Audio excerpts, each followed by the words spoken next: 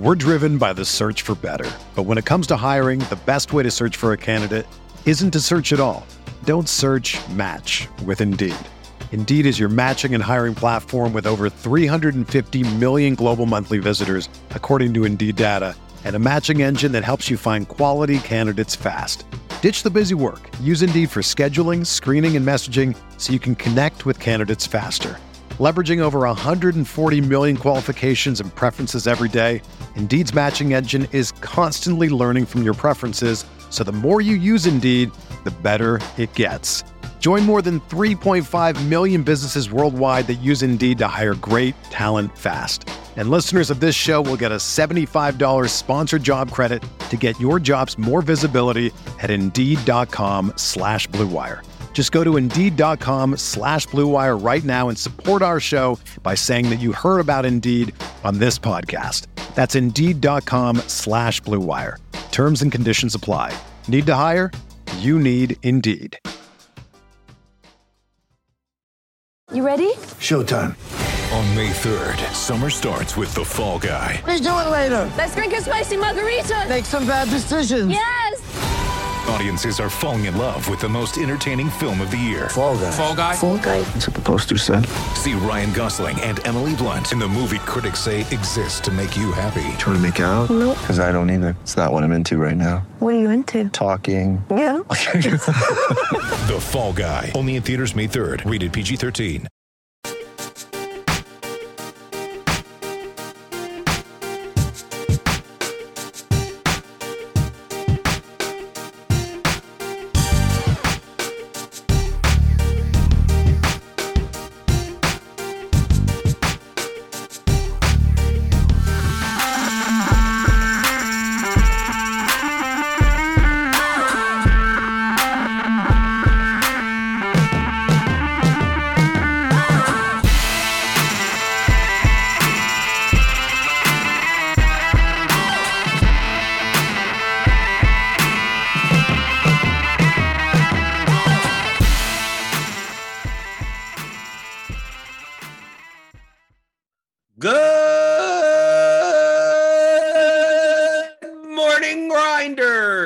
Welcome to the DFS pregame show here on Roto Grinders. I'm Jordan Cooper, aka Blender Ed, Blender HD. If you want to follow me there on Twitter, and it's Casual Friday. It's Friday. It's the end of the week. We made it. We made it to the end of the week, and we'll talk about NFL. We got NFL, MMA, soccer, anything going on, right? Anything that you want to know in the YouTube chat. I see you guys in there. Anthony Golding, Sterling Woods, Edward Brown, Eric Hilpold, Matt Mears, Suki Singh, Con Campbell, Real Life Pitcher, DFS and Life, Daniel Hutchins. Good morning. Give me those thumbs. First thing in the door, subscribe to the channel. If you're new here, hit the notification bell to know when we go live. There's a bunch of shows coming up today, tomorrow, Sunday morning for all NFL stuff, right? All NFL stuff. And get extra thumbs for anyone that played like Christian McCaffrey in 100% of your lineups yesterday. I didn't. I played him in 12 out of 15 and none of captain. So I was live. I didn't have enough Brandon Cooks. I only played 15 lineups. So no, I needed more from Terrence Marshall. I had a good lineup with Terrence Marshall and DJ Moore and the captain, Sam Darnold. But no Cooks in that lineup. I had Anthony Miller, right? Wasn't a bad lineup. It was live. I had some live lineups. But when C-Mac gets injured in the first quarter and he's 90-something% owned, you need some live lineups, right? He scored 6 points. At one point, Davis Mills wasn't even going to score that much, but then he got there. So if you there's no such thing as a lock, right? There's no such thing as a lock. So, oh my God, it's football. We've seen McCaffrey get injured, right? We've seen this happen before. I'm going to play him in 100% of the lineups. Well, I mean, you don't have to. You don't have to. Daniel Hutchins says he has 78% exposure. Did you have any in the captain, though? I don't know how. I mean, the weird thing is that, you know, the one punt guy that I was talking about for 30 seconds on the pregame, on the pre-lock show yesterday was Tommy Tremble. right? I didn't play him in my 15 lineups. If I had played large field and played a whole bunch of, played 100 lineups, 150 lineups, I would have had some Tommy Tremble. He was on the preseason. He did well, right?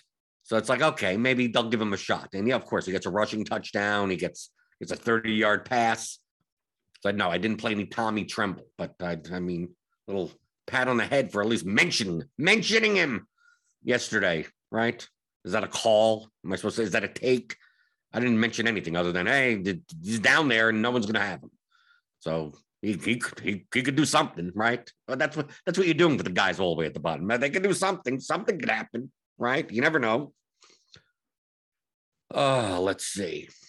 But we got NFL coming up on Sunday. We got some ownership finally. Got MMA, a big pay-per-view tomorrow. There's a soccer slate tomorrow, 4-gamer. So kind of whatever you want to talk about.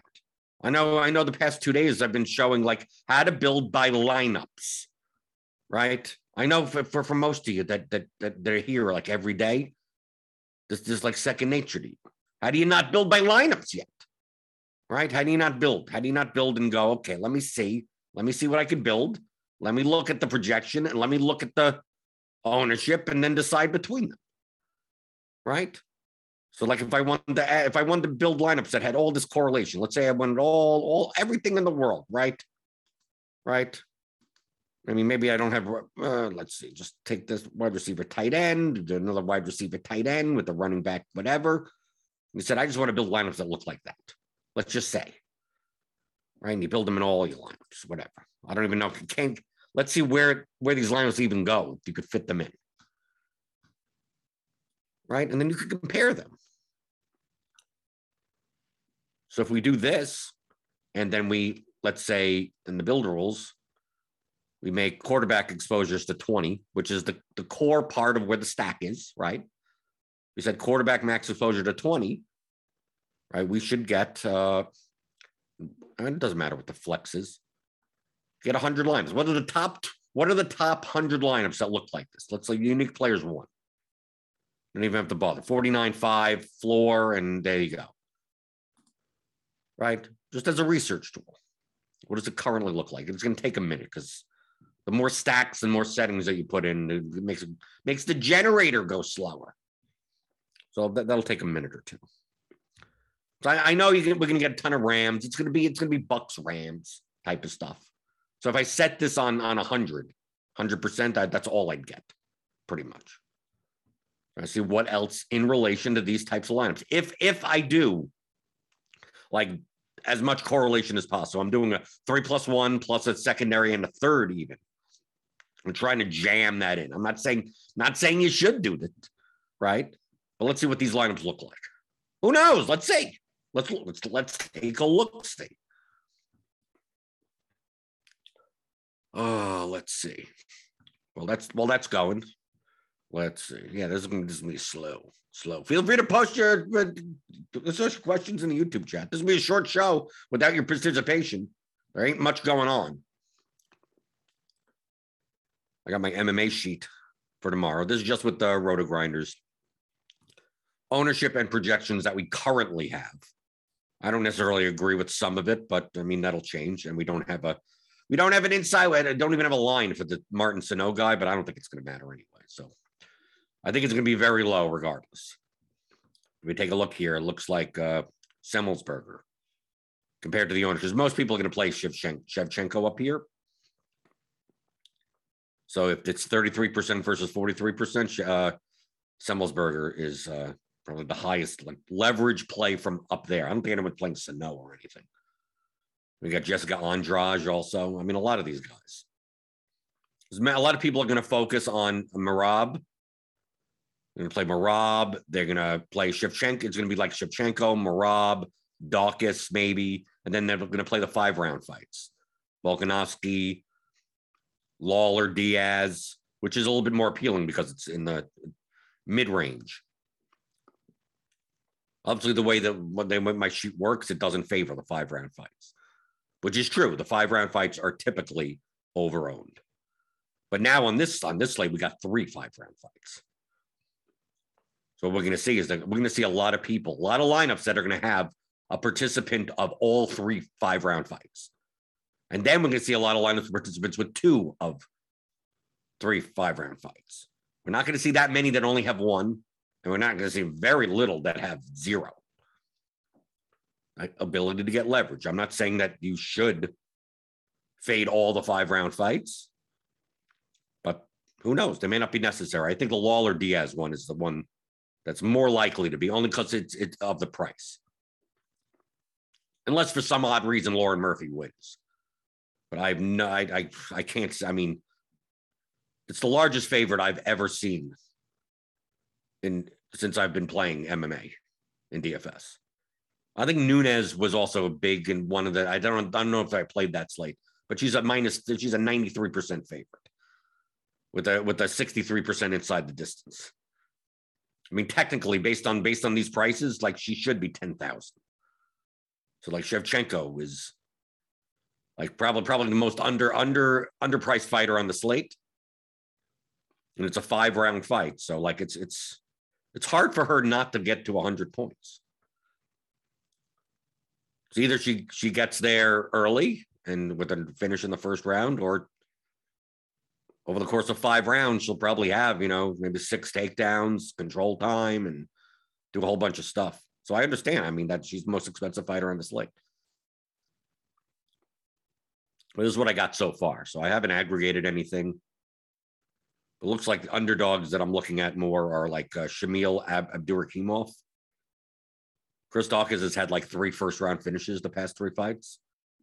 It's a heavyweight fight. I love the heavyweight fight. If you're going to take a shot, on an underdog, especially that's going to be low owned, if he's going to be 11% owned, I'm not sure about that. I'll take it on a heavyweight. Heavyweight fights are typically higher variance. Heavier punches, which means like one shot. I mean, the fight could turn easier in a heavyweight fight. The same thing with the Blades and Rosenstruck. Like if I'm going to add variance to my lineup, it's probably going to be in a heavyweight fight. The only problem with heavyweight fights is that if they go to decision, typically they bust. Maybe not in the Curtis Blades case. He could have 8 takedowns. But like slow heavyweight fights, like either someone gets knocked out or the winner ends with like 60 points because it's just slower. They punch less. So heavyweight fights either tend to put up really big scores or they completely just you get the winner, right? Which I don't have. If I take Rosenstruck and he wins a decision and he gives me 55 points down there for 7,000, okay, that isn't the end of the world. Let's see. Daniel Hutchings asks, how much of a factor is 5 rounds versus 3? Just 2 extra rounds to get more peripheral points. I mean, that's the reason why people play. It's 2 more rounds to get significant strikes, takedowns, control time. I mean, and the fighters that fight in a style that is conducive to DraftKings points, that's a positive. So like someone like not even see on this slate isn't because like Volkanovski and Ortega are pretty much strikers. Like someone like Curtis Blades, someone like Merab, for instance. If Merab is in a 5-round fight, like he's never won inside the distance. I don't think, but he's put up. I think in one 3-round fight, he put up 178 points with like 15 takedowns. So like imagine that over 5 rounds. That's 3 rounds. Imagine another 2 rounds of 3 takedowns per round. So like for those types of fighters, 5 rounds.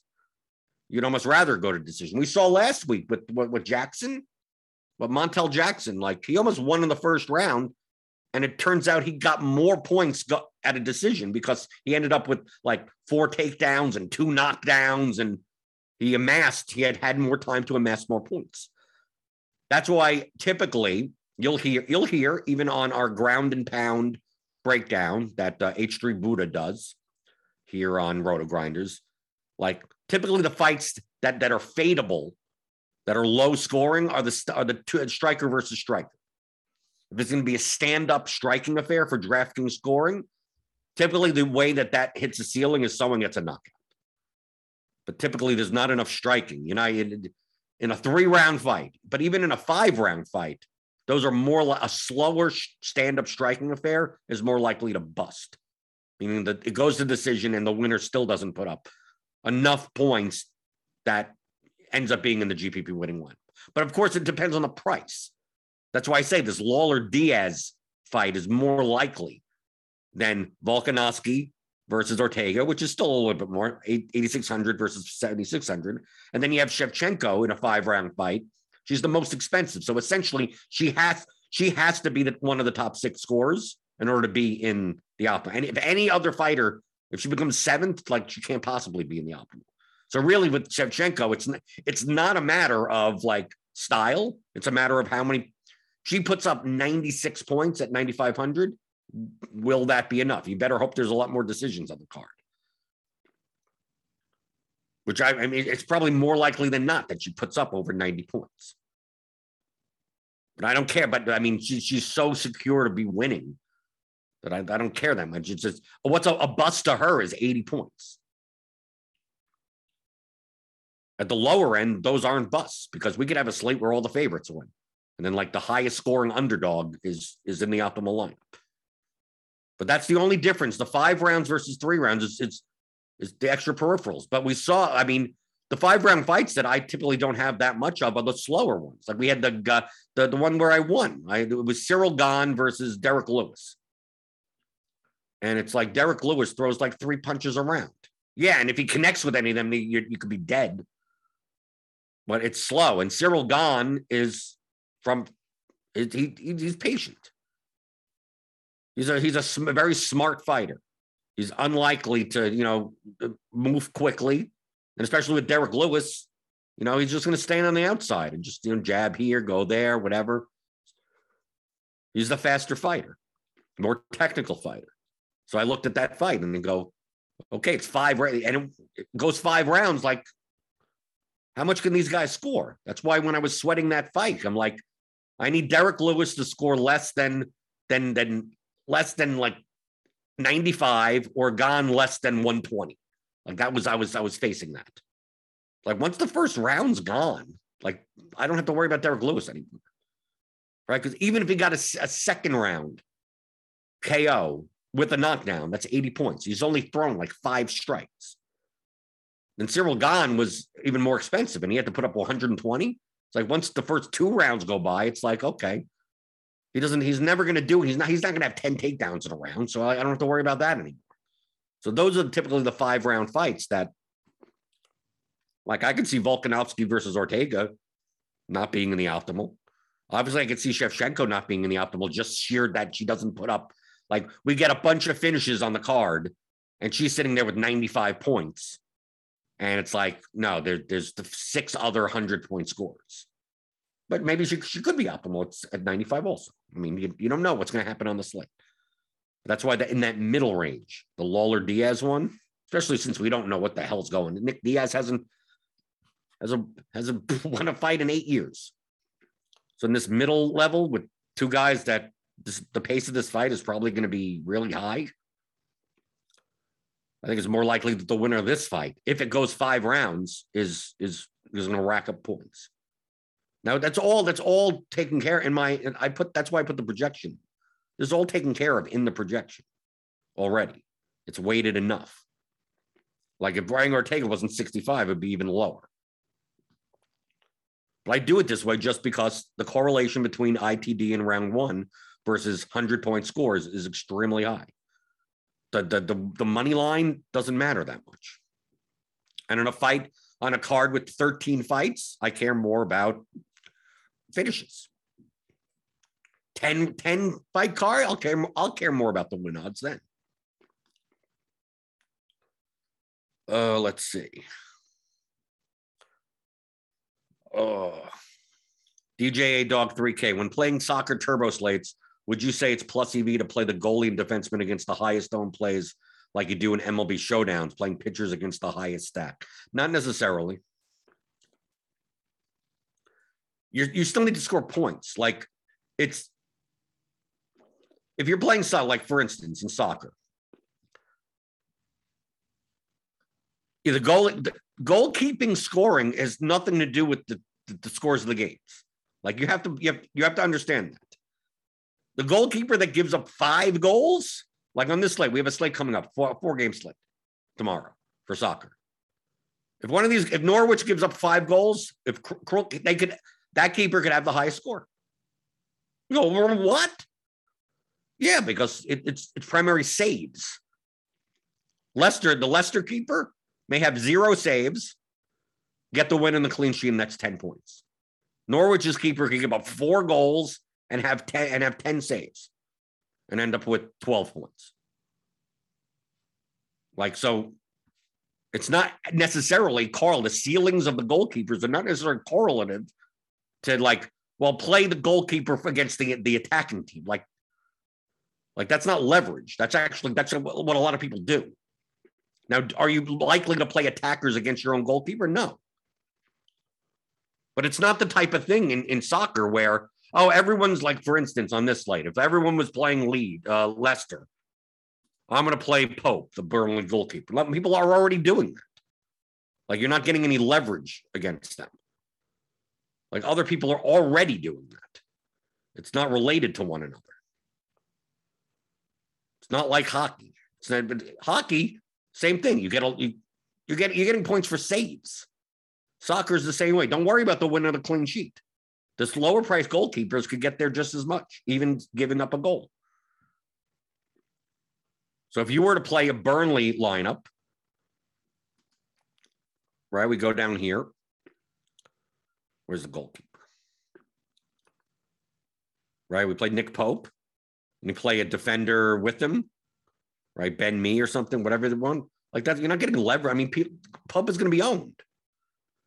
Like, you're getting some correlation between me and Pope, and you play Ashley Westwood or something for the set piece goal. But I mean, this is how you would play any other team. But you're not getting leverage off of VAR. Like if Vardy, who's a Leicester forward, was owned. Vardy's 40% owned. Like, you're not getting leverage. You're not. Pope is already going to be 30% owned. Like, the goalkeeper against Vardy is already going to be owned. You're not doing much. Let's say this game is 3-1 and Vardy scores twice. And Pope could still be the highest scoring goalkeeper. Then you get a piece of the goal on the other side. Like, you don't have to think that way in soccer with the goalkeeper position. If anything, you're playing the underdog forwards as leverage, right? Everyone's playing Leicester. Let's just say, right? The leverage is playing Dwight McNeil, playing a 2-man, Ashley Barnes. Is he going to start tomorrow? I don't know. Right? You look up here, you play Chris Wood. Right? Vardy's going to be 40% owned. Like the guy, you play Wood and Barnes together on the other side. You play for a Burnley win. Like, that would be leverage. So more people are playing for the Leicester goals than for the Burnley goals.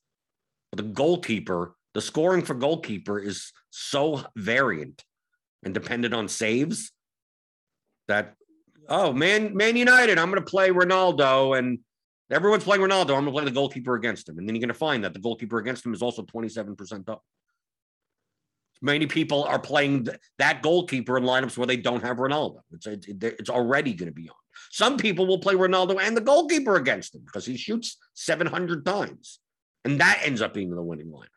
So no, the goalkeepers are not where you get leverage. It's very similar, I guess, to baseball, where you really, what's the top stack? Let me play the pitcher against them. It's like you don't get as much leverage as you think against that. You would rather stack against a pitcher than play a pitcher against, a 20% owned stack. A nice $20 EPL slate on DraftKings. How does the smaller slate affect strategy? It's not a small slate. It's a 4-game slate. How large do you think soccer slates normally are? I'm used to playing 2 and 3 game slates. 4-game slates seems pretty good to me. MJC, Jordan, does the building lineups not picking players pertain to NBA DFS? Yes, it pertains to all of DFS. Still got to be some correlation in NBA. Now, actually, NBA has the least amount of correlation. So yes, but all lineups, not players, exist for everything. for literally everything in DFS.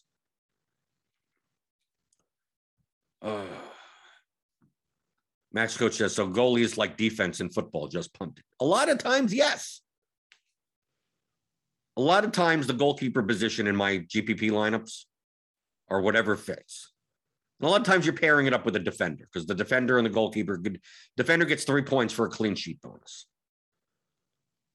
So what my lineups look like most of the time are a goalkeeper defense. Like I'm trying to basically stack 2 games. Stacking doesn't mean taking 6 guys from a game. The games aren't that high scoring, right? But like in this 4 game, like if I was going to like, okay, I'm going to play Watford, for instance, right? So I go to Watford, let's say, right? I'm going to play for Watford to win, you know, and keep a clean sheet, right? So I'm going to go, where's their goalkeeper? So I'm going to play Ben Foster, right? I'm going to pair up with the defender, right? Danny Rose, right? Play Josh King up top. I'll probably have money for Sarr. Or play Emmanuel Dennis, right? Play them, something like that. So a Watford, kind of like a Watford stack. Doesn't have to be 4 guys. It could be 2 guys. It could be whatever guys. Right? So I'm basically playing for a Rose assist to King and Dennis, you know, that type of thing. Then I'm combining that with like maybe West Ham, right? I'm playing maybe Michael Antonio and maybe a defender,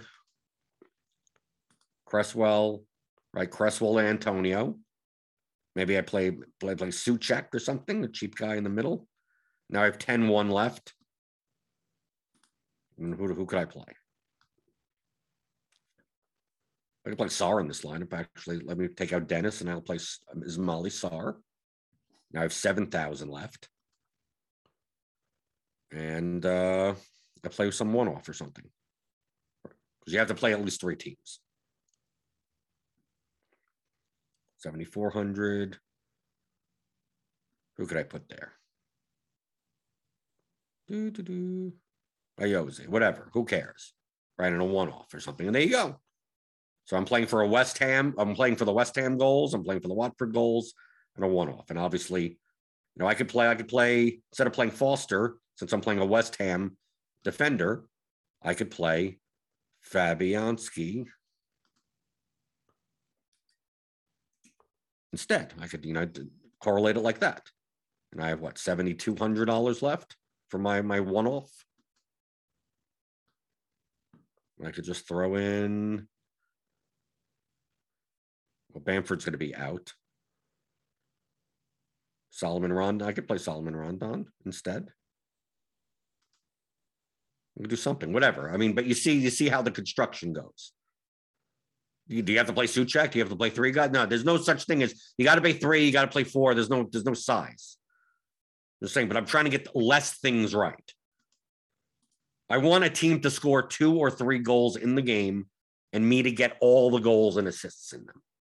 And if it's a defender, get crosses and assists and have a clean sheet as well as the goalkeeper. Like something like that. But there's also instances where you're not playing that type of thing. I think the West Ham Leeds game this weekend is more of a game where it could be 3-3. So maybe I don't play a defender in this game at all. I mean, you could. So you do something like this. I mean, you go West Ham Leeds, and you go, okay, I'm going to play Antonio. I'm going to play Rafinha. I'm going to play Bowen. And you can, you know, kind of like 2-2 it. Rafinha, you play Mateus Klick, midfield spot, and you do something like this. You go, okay, I think West Ham and Leeds goes up. Maybe you play Rodrigo and then in the utility spot. So you kind of stacking this, and now you got DDD, DDK. Now you want to do a defensive stack typically. So it's like, okay, so I'm stacking this game a little, right? Taking like 5 guys from that game, 3 on one side, 2 on the other. Now I got 2 defender slots and a goalkeeper. I want to correlate that. I want to have a defensive stack there. So maybe it's Watford. I don't know what fits. Foster. Probably a center back. Probably need a center back. Cathcart. and 4,200 left, whatever. Something like that. There, that's a GPP lineup. You can make whatever organizations that you want of it. Now, can you just play one-offs of stuff? Yeah, of course you can. But of course, if one guy scores a goal, you want like the assist if it's available, right? Not every goal has an assist. And I think it's much easier to bet on teams than it is to bet on just individual players. So it's like, okay, what 2 teams do I want in this lineup? Doesn't mean all your spots have to fill there. Just it could be 2 and 2. Just like, but once I put a forward in, right? Once I put who's going to be? Let's see, who's playing. Once I put Saeed Benrahma in, I'm going, okay, he's going to score a goal. Who's going to assist him? Only Jared Bowen. Okay, so I got that. It's like, well, am I going to play any Leeds players that also score? Yes or no? If not, then maybe I play another West Ham defender and then a goalkeeper or something. Because if these 2 guys score, it's more likely that West Ham wins. So that's all you're doing. You can pick whatever team you want to do it with. Obviously, the more contrarian would be the underdogs. The heavier underdogs, playing 3 guys from heavier underdogs is very contrarian. You got plenty of guys on the team that you can build any types of lineups you want. You don't have to you don't have to play Leicester with Jamie Vardy up top. Other people could score.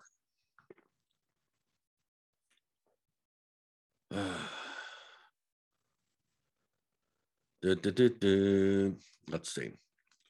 Andrew Sullivan, you mean to tell me that PSFs, I don't know what that is. What's PSFs? Goalie versus forward matchup sheet doesn't matter. I don't know what that is. So I wouldn't know. Probably doesn't. Edgar Chavez, you ever play LOL DFS? No. I know it's probably quite, I know you're probably doing the same thing. You stack them 2 teams. Okay, let's see. We got our 100 lineups. We finally got them with the maximum correlation that we could get. So we're still getting tons of this Bucks Rams game, right?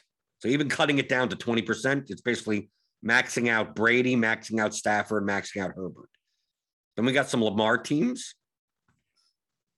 Lamar with using Swift as the bring back, Hawkinson as the bring back, Swift, Cephas. Okay, so that they're there. That's mixed in. That's an idea that I had, right? Use DeAndre Swift in there. And you could still use a Woods and Godwin a secondary here. Lamar, Brown, Andrews, Godwin, and Woods, right? Because you're probably going to still get a ton of, right? Cup, like every lineup's going to have like a Ram in it, right? Cup, Woods, Cup. Oh, this one doesn't. This one doesn't. Has Ridley, Darius Slayton. Okay. These are the types of lineups that I'd be looking at, right? You're looking at 3+1s. Like this is the most correlative lineups that you can make. So there's Lamar Jackson and 2 pass catchers. So you got Marquise Brown and Mark Andrews. And some type of run back, DeAndre Swift. Then we have 2 secondary correlations. Clyde Edwards-Helaire for the Chiefs, Keenan Allen. So they're on opposite sides of the game. And then you got Godwin and Woods who are on opposite sides of the game. Done. Your entire lineup. Then you got whatever defense fits. Whatever fits. We got Jared Goff lineups. Goff, Cephas, Hawkinson with Marquise Brown. Okay, that makes sense. Got Kirk Cousins, Jefferson, Conklin with Chris Carson as the run back. Then we got Godwin, Cup, which we'll see all the time, and CEH and Allen in the Titans defense. Getting at a lot of these. What do the Brady stacks look like? Scotty Miller. Ooh, Scotty Miller. Scotty doesn't know. Is it all Scotty Miller? Does the projection just happen to go up, or are we just trying to jam in 2 guys? Okay, here's a Gronk lineup. There's another Scotty Miller. Godwin Evans lineup. I think I'm more interested in this. Right, and you got Will Dissly and Dalvin Cook across from each other. Still got the CEH Allen in the Titans defense. Godwin Gronkowski with KJ Osborne. You still got Cooper. You still got Cooper Kupp, Tyler Higbee. But here's one that doesn't have Kupp or Woods. So you have Brady plus Evans plus Godwin. Higbee run back. CEH and Jared Cook. Then you have Dalvin Cook and DK Metcalf. Titans defense by itself. So it's the cheapest defense that has the best point per dollar value in our projections.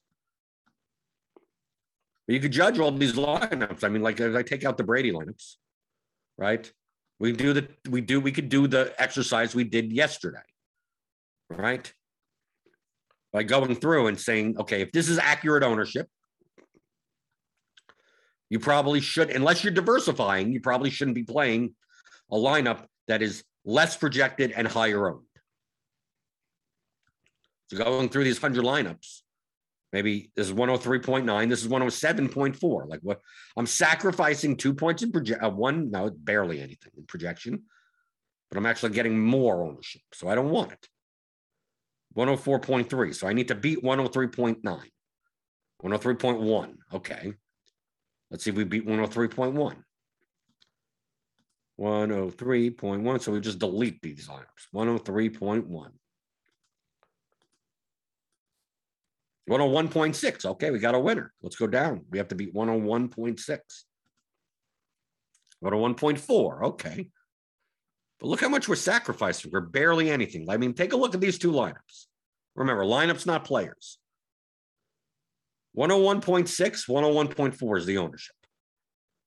But it's a 1 point difference. It's a nearly 0.98. Sorry. So if you had a choice between these two lineups, like I'd rather play the higher projected one, even if it's slightly more owned. Is a point worth that little amount of ownership? It isn't to me. Right? This is Stafford, a Stafford stack. I mean, it's not about the players. Who cares? I don't want to play Tyson Williams. Well, who cares? Then change his number. If you don't want him to come up, then make him only be worth 2 points. But if you trust your model, then that's what it is. But here, that barely beats it. So 99.5. Okay, now at least we're getting a little bit more. 99.5. Let's see if we can beat 99.5. 98.4. Okay, 98.3. The fever's coming down. 96.6. 96.5. What are these two lines? These two lines are practically the same. 96.5. Now we got to beat 96.5.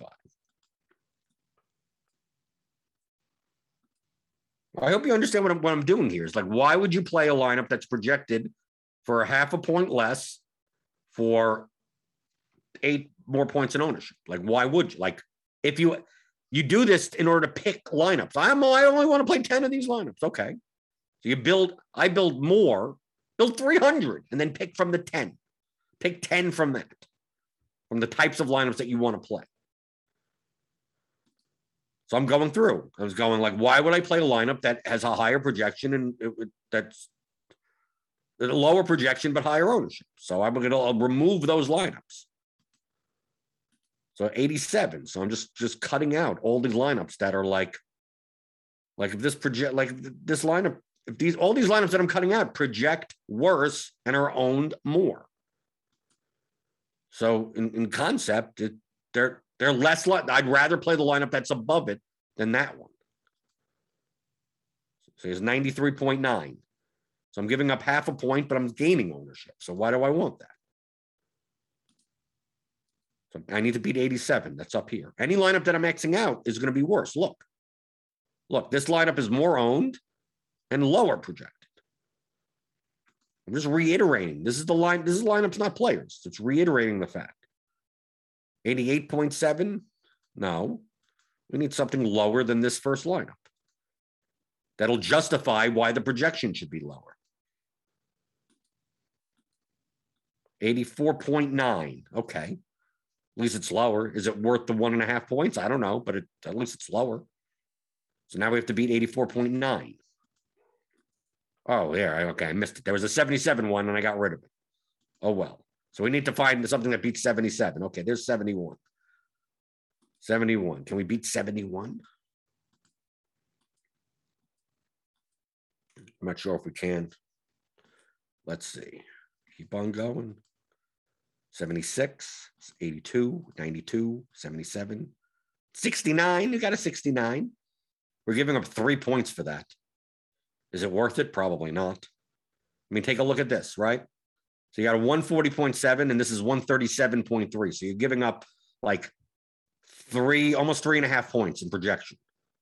But how much ownership? You're not really gaining. I mean, what? For 2 percentage points in ownership? It's probably not worth it. It is lower, yes, but is it worth that amount? Probably not. I'm judging it that it's probably not. So I'd still rather play. If I had a choice between the two lineups, I'd still rather play the slightly higher owned lineup, but because I'm gaining 3.5 points in projection. I'm going to get rid of this. I'm going to get rid of everything below. Delete all lineups below. There you go. And there. So now we got a whole bunch of lines. So we got 11 lineups. And like you want to play like 5, right? So it's like, what do we got here? Quarterback wise, we got Lamar Jackson, Herbert, Stafford, Brady. Okay. Let's say you're playing 3 max. We'll make it easy. Right? You've already done all of this. You're like, I'm going to look through lineups, and you see all this. You look, you got CHs in, most of them, except for one. Which one is CH not in? Let's take a look at that lineup. Maybe, do you want to have like CH in all 3 lineups? Maybe you don't. So here's one. Here's the lowest one. Lamar Jackson, Marquise Brown Andrews with Quintus Cephas.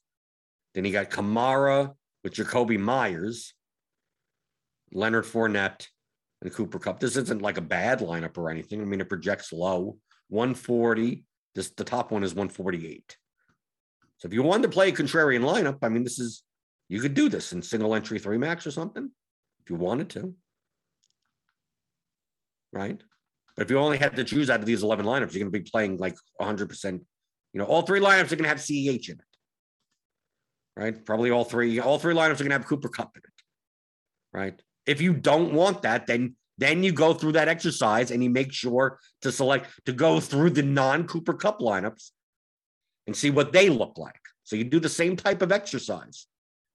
Now you're doing it for diversification. You know that the non-Cooper Kupp lineups may be slightly worse than the Kupp lineups. But since you're playing 20 lineups, you don't want to have 20 Cooper Kupp lineups. You don't mind sacrificing a little bit of EV just to have more diversification. In this instance, I'm just filtering out to play 3 lineups, right? So maybe you don't mind, right? By having Cooper Kupp in all your lineups. So maybe we don't play this 49-7 lineup down here. Or maybe we do. Is it worth the ownership? This would be very, very contrary. And then you go through and you see what you want. Do you want Scotty Miller lineups?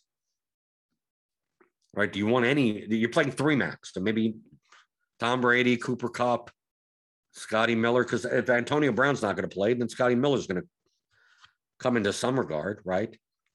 Do you want him as a one-off? Maybe not. Right? Do you want Scotty Miller as a one-off here? Scotty Miller and Cooper Kupp on the other end. But you have a Herbert stack with CH. I'm not a big fan of that. Okay. So I don't want Scotty Miller as a one-off. So that's something that you could have put in, obviously, before you built the lineup. So like Scotty Miller, if Scotty Miller, you need Tom Brady in the lineup. So you use groups for that. So maybe you get rid of those lineups. Okay. So now you're going to go through it some more. Right. I need 3 lineups. Right. Do I want to get chalky by playing a Stafford lineup? If we take a look at this first lineup up here, Stafford, Woods, Kupp, Godwin. This is kind of a chalky lineup. This is another chalky line. Do we want to play the Stafford double stacks? Maybe we don't. We don't mind them as a one-off, but don't play the Stafford double stacks. Maybe you make that strategic decision. Who knows? So I'm going to get rid of the Stafford lineups. Now we're left with 6 lineups. All right, we got Brady, Lamar. You got a Herbert lineup. So maybe you want to play that. Maybe you want to play the Herbert lineup. Herbert, CH, Allen, Cook, Godwin. You got Kamara, Aguilar. That's a weird combination. But look, it projects well. I mean, look, 146.15. Actually projects decently well. Even with that's different. So maybe you play that lineup. Maybe you want to play one of each, right? A Lamar lineup, a Brady lineup. So like which one of the 2 Brady lineups do we play? So we see here the difference is 1.5, 145.65. Like, yeah, these lineups are virtually the same. It wouldn't matter. Basically, do you want to play Lockett or Metcalf? That's what it looks like, right? I think so. No, I think that's exactly what it is. It's literally a 1v1. Is Lockett in any of the other lineups that we have? Or just one of each? Yeah. Is everyone going to chase Lockett again? Or is he going to get there again? Right? So maybe you do whichever one you want. Lockett, Metcalf, doesn't matter. We're going to get the Metcalf one. Then we choose a Lamar lineup. Which lineup do we want? Do we want Swift? Do we want Hawkinson? Double tight end? Jacoby? Okay, we've already said we already have Kamara in another lineup, so I'm going to remove that one. And maybe whichever one seems fine. All right, this is 143.95 at 87. This is 142.3. So it's a 1.6 projection point difference. But you're only dropping like only 2% ownership. So yeah, I just play the first one then. There you go. There's your 3 lineups. Yeah, you're done. You picked the 3 lineups. Throw them in the 3 mats. Assuming you want all this correlation. I mean, like I said, this is once you go through what types of lineups you want to build. And now all you're doing is comparing them to one another. And would I have known beforehand that I'm going to be playing Scotty Miller in a lineup? No. But if the projection works out and the ownership works out, if the numbers work out, it's lineups, not players.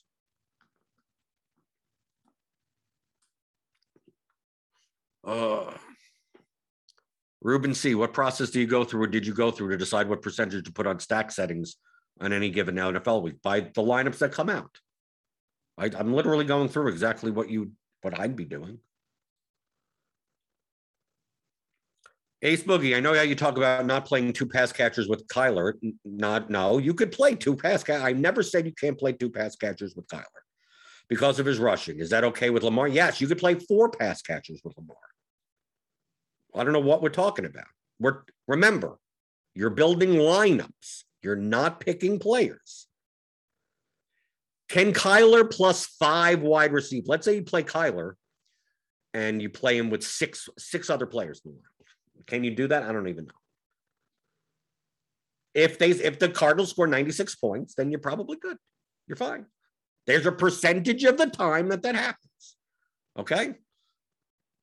Kyler with a cheaper guy, if he's going to rush the ball in, it more negatively affects you. If you play Hopkins at 8,200, you're looking for him to hit a ceiling, 30 plus points, which means you'd rather the touchdowns go to Hopkins from Murray than Murray rush them in. Now, if you play the cheaper guy, you play a 3K guy, you play AJ Green. He doesn't need it. How many touchdowns and yards does AJ Green need to make value at 20 points at 4,700 or whatever the price is? Much less. So it's more likely you have to use these terminology. If you're not going to use the terminology, you're never going to play DFS well. Can you play Lamar with 2 pass catches? Of course you can. He could throw 5 touchdowns. How often is that more or less likely to happen with a rushing quarterback? It's going to be less likely. Doesn't mean it's not at all going to happen, but it's less likely. The correlation between a rushing quarterback and his receivers are smaller. They're correlated, but not as heavily correlated as Tom Brady is to Chris Godwin. Because Tom Brady is rarely going to steal Chris Godwin's touchdowns. It's more likely that Godwin's touchdowns get stolen by Evans than by Brady. Right? If you're going to play Ben Roethlisberger, highly correlated to the receivers, more so than Kyler Murray and Jalen Hurts and Lamar Jackson. So does that mean it never happens? No, we never think in terms of 0 or 100%. Is it okay? It's okay. It depends on the lineup.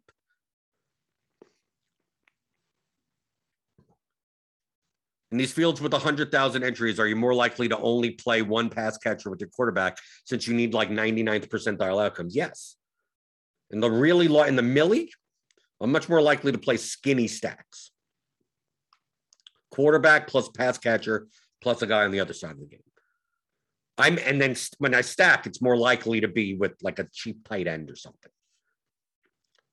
And that's not because of lack of correlation. It's because you have to beat out 200,000 people. And most likely the winning lineup is going to be closer to the nuts.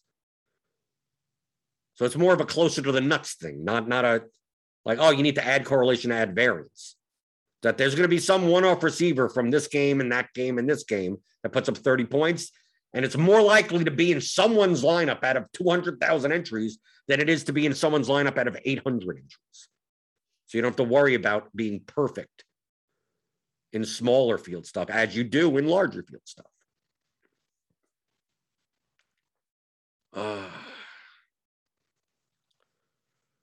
Mr. Shadow Dog 13, the optimizer won't give me any lineups over 200 points. Why should it? I don't even understand what that question is. I don't even know what that means. You realize projections are median outcomes. This is not how many points they will score.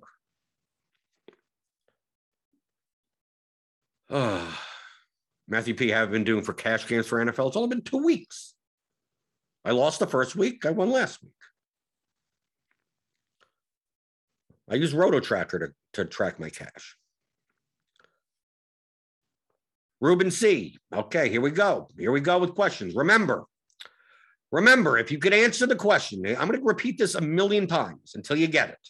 Until you get it.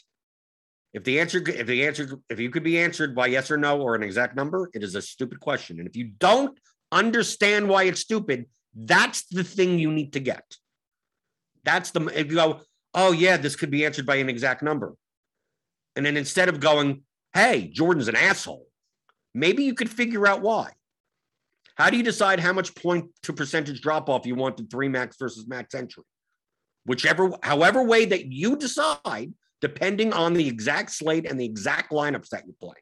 Now, if I were to explain to you exactly how you would do it, it would take me about 400 years. Okay? If you're thinking that there's a formula, you know what I went through? The concept. Understand the concept. The lower the projection, you have to get more ownership with it. Is it worth? If I have 2 lineups in NFL, one projects for 700 billion points. The next one projects for 1 point.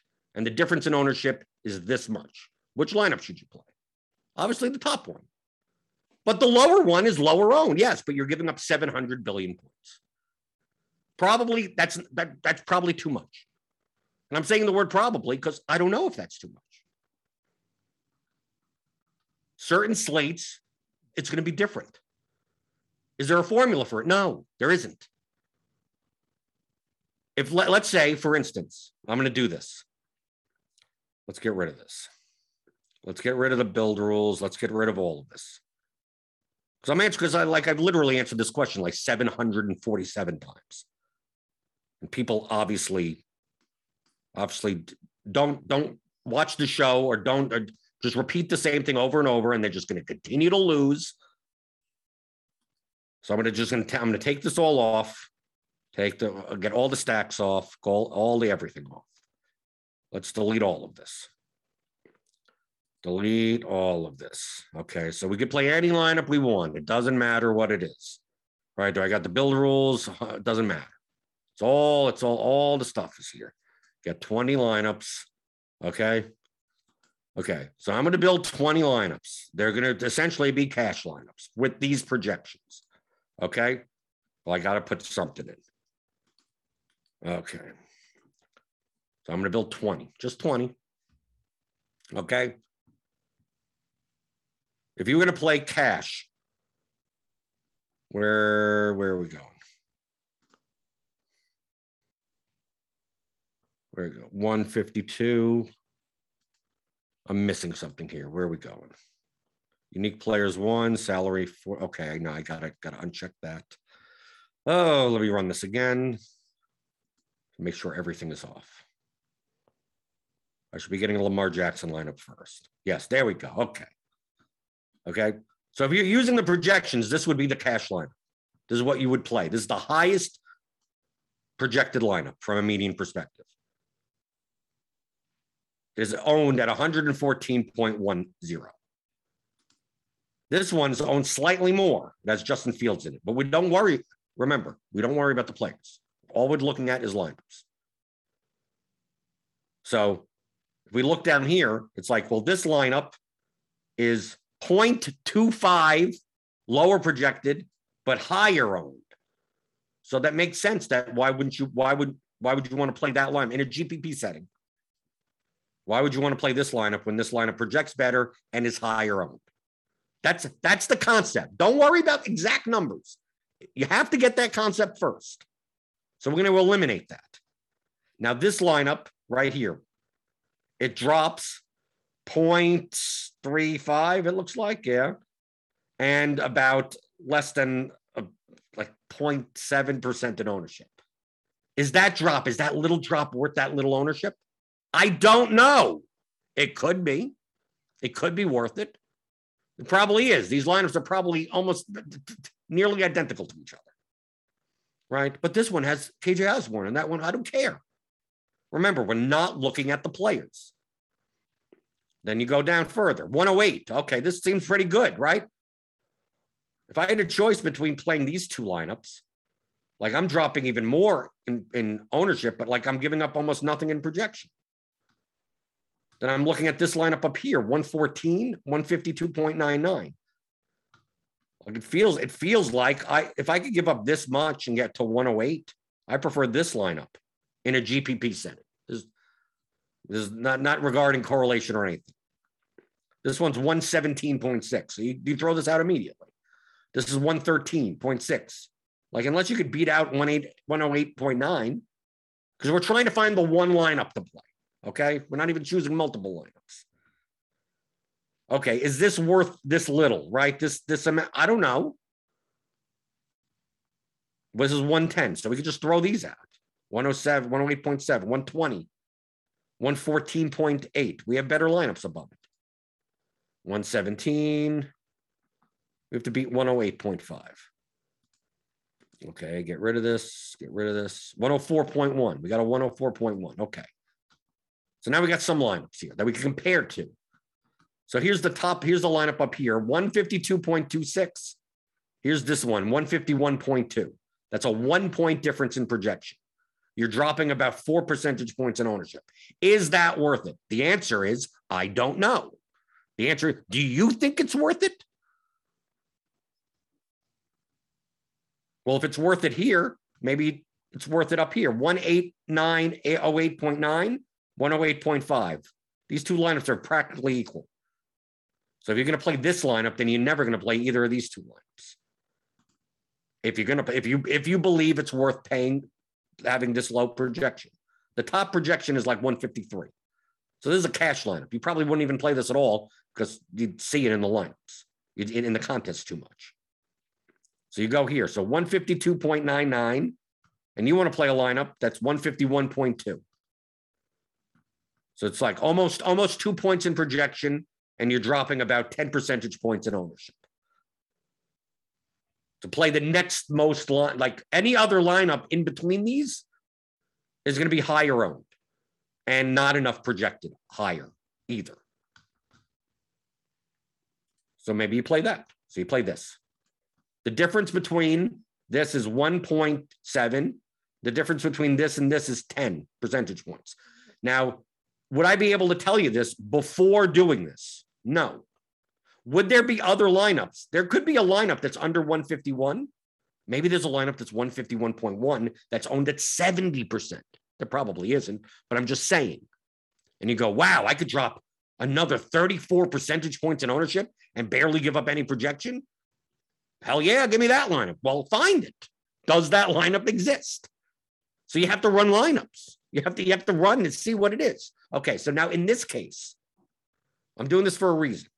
So this is with the actual projections. Now let's say I'm going to make up just to show you why it matters on the slate. We're gonna raise CEH's projection and make CEH median 50 points. And I'm doing it on purpose, so it's an exaggeration. Okay? So with his median at 50, If we build 10 lineups, he's going to show up in all 10 of them, right? Optimally. Okay? So now you're going to see these, every lineup is going to have Clyde Edwards-Helaire. So obviously he's a 50-point median for 4,800, right? So how much ownership is worth the projection now? Okay? So now what I'm going to do is I'm going to go to Clyde Edwards-Helaire and build only 50% of lineups with it. Let's build 20 lineups. Okay? So I'm just telling them I only want CEH in half of my lineups. Now, I guarantee you that we're sorting by fantasy points, by the median, that if we're building 20, the top 10 will have CEH, right? Here's CEH, here's CEH, here's CEH, right? So this top CEH lineup, we're going to get rid of all the other ones till we get to one, because we're looking down here, 114, 113, 108, because the ownership still stays the same at 12, right? Obviously, if he had a 50-point median, he'd probably be more owned than 12% owned. But we'll see there, okay? So we're going to go to the first lineup that does not have CEH in it, okay? So the next best lineup, if you don't include CEH, you go down from 187.81 down to 151.89 and actually have higher ownership, right? So we're going to get rid of that. This lineup is even hot. Like if we found a lineup that was, okay, here's 108.9. Here's one.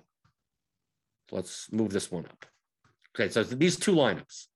Well, this is lower owned. I should play the lower owned lineup. Are you willing to sacrifice like 40 points in projection? No.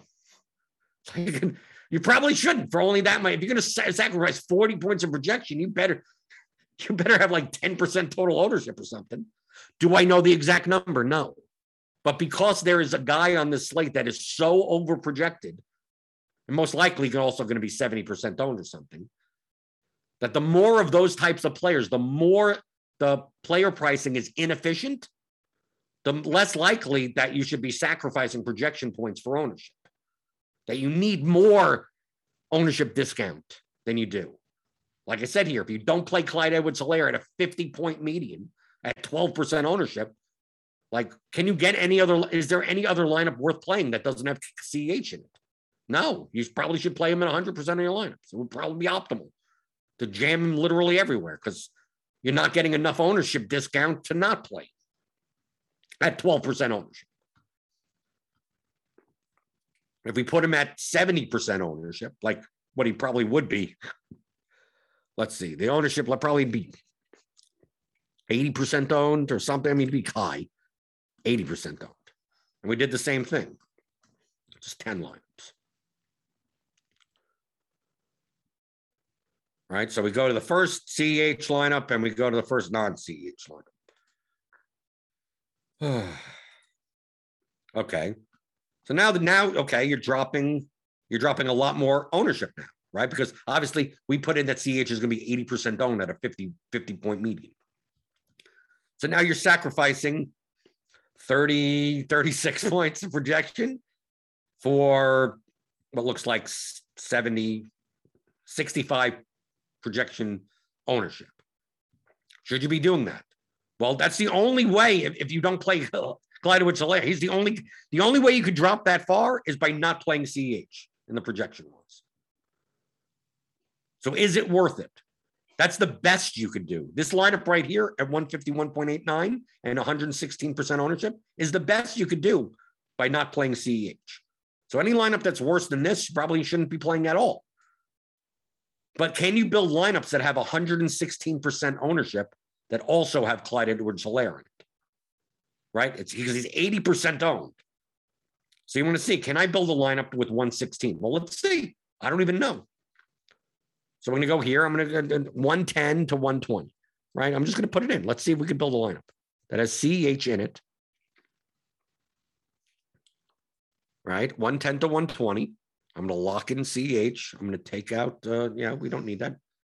See if we can build 5 lineups. Who cares? It's probably going to be all like 1% owned players, right? Okay, so you got Jonathan Taylor, Darnell Mooney, right? Obviously, we don't have like correlation or anything in here. So we were able to. So like in this build that we just did, it's like 116% ownership, 151 projection. And that's without over projected CEH, super CEH. So we were able to actually find a lineup that similarly owned 119, but look how high projected that is. 174.75 versus 151.89. So like based on this, it's like you could find people will go, well, I'm going to fade 80% on Clyde Edwards-Helaire. Well, optimally, you probably shouldn't. You don't need to. Optimally, you probably should be in every one of your lineups. Because you could find lineups that project higher that are similarly owned, even without CEH in it. And look, I proved it. I've built them. They're right here. Here's 1, here's 2, here's 3. So how many points are you willing to give up for X amount of ownership? It can only be answered by building lineups and then judging it for yourself. And then if you don't want to do that, then you have to simulate everything. And then you have to give it over to some algorithm to decide. And even then it's not to really decide. So you have to judge that for yourself. Is it worth this amount of points for this amount of ownership? A lot of times the answer is most of these lineups are equal or close to as equal to each other as possible. Like these lineups that I just built with the over projected CEH. Like I built 5 lineups with no correlation, no nothing. Look, 174.75, 119. Look at this one. 174, 118. 174, 119. 174, 118. 174, 119. Like they're all the same. Like just cover the names. If you like one lineup, you might as well play any of these lineups. Let's say I could probably build 100 lineups like this that fit within those parameters, that have CEH and fit within that ownership and give you around 170 to 174 points. Hundreds. You could probably build hundreds upon hundreds. And then you have to choose which 150 do you want to play. And there you go. Or whatever amount, 20 you want to play. You find the range in which, like, okay, this is enough. I'm giving up enough.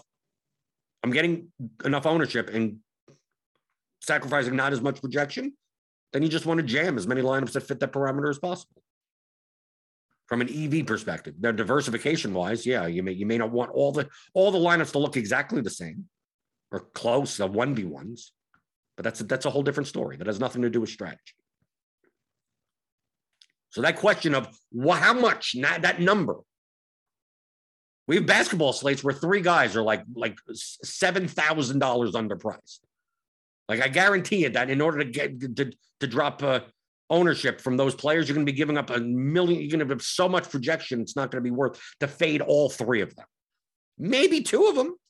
Maybe see if you could build lineups with only 2 of those 3 wildly underpriced players and see if you could maintain a decent enough projection that you come close to the ones with 3 of them and see, and what is that gap? And you judge and you go, okay, I think that gap is worth it. And then you can build lineups that are close to that gap. But you're not going to know how much it's worth it. On slates where the pricing is extremely efficient, like let's say we have a slate, like I bring up basketball because it's so much more linear. If the pricing was perfect, meaning like everyone had the same point per dollar value, like as long as you spend $50,000 in salary, you got the same, like you wouldn't want to sacrifice like any points, right? Any points that you get less in ownership work out for you because you're not going to play a lineup that projects 5 points lower because the difference between the top lineup and the lineup that projects 5 points lower, there's probably like 5,000 lineups in between them, right? So why are you playing the 5,000th best lineup at similar ownership to any of these other ones in the middle?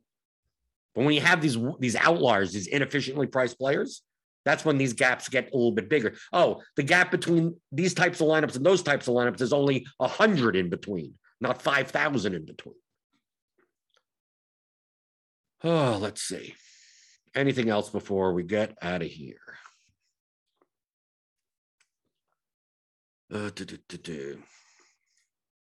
Salvatore Mundi, does a player's price even matter when we're thinking about who will score touchdowns? I'm just not going to answer that.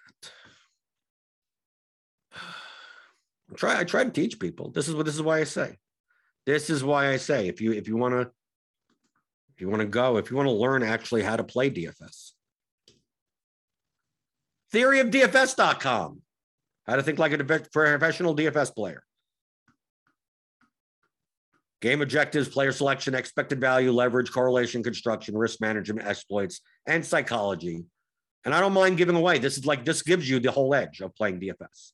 Like, do you want to make money playing DFS? This 15-hour audio masterclass will teach you how to make money playing DFS. Like, exactly. And you'll go through it and you'll realize that 98% of the questions that you've ever asked are the stupidest things in the world. Okay? That's what you're going to find out, right? The stuff that I'm showing, you're going to learn more about. Okay? Now, the thing is that I don't mind giving away all of this. Like, everything that I went through for this pregame show for the past 3 days, like, no one else is going to give you. No one's even going to help you, right? Because they don't want to make you better. And you know why I do it? Because I know that I look through the YouTube chat and I see some of these questions and I go, yeah, what do I have to worry about? People that are asking some of these questions, they're just never going to get it.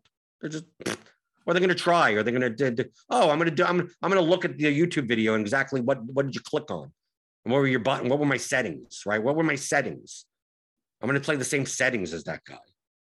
And then they're never going to learn. Just never going to learn. And they'll pay for the book. They'll pay for the audio course. So I'll get money from them that way. But if you go back to all the pregame shows or anything like that, like I answer all of these questions. Okay. So give me those thumbs ups on the way out the door. Hit the subscribe button. If you're new here, hit the notification bell to know when we go live. Lamar Jackson returned to practice Friday. Okay, so he should be good. We're going to get some injury reports today. All right, maybe we'll get some underpriced players based on who's playing and who's not. We'll see. But we'll review everything, right? James McCool will be back on Monday. We'll go over what happened on the NFL Week 3 slate and the strategies of sharp players through Results DB, and continue on. I'm trying to teach you DFS strategy and answer your questions like I normally do, Monday through Friday, 11 o'clock Eastern, on the DFS pregame show on rotogrinders.com.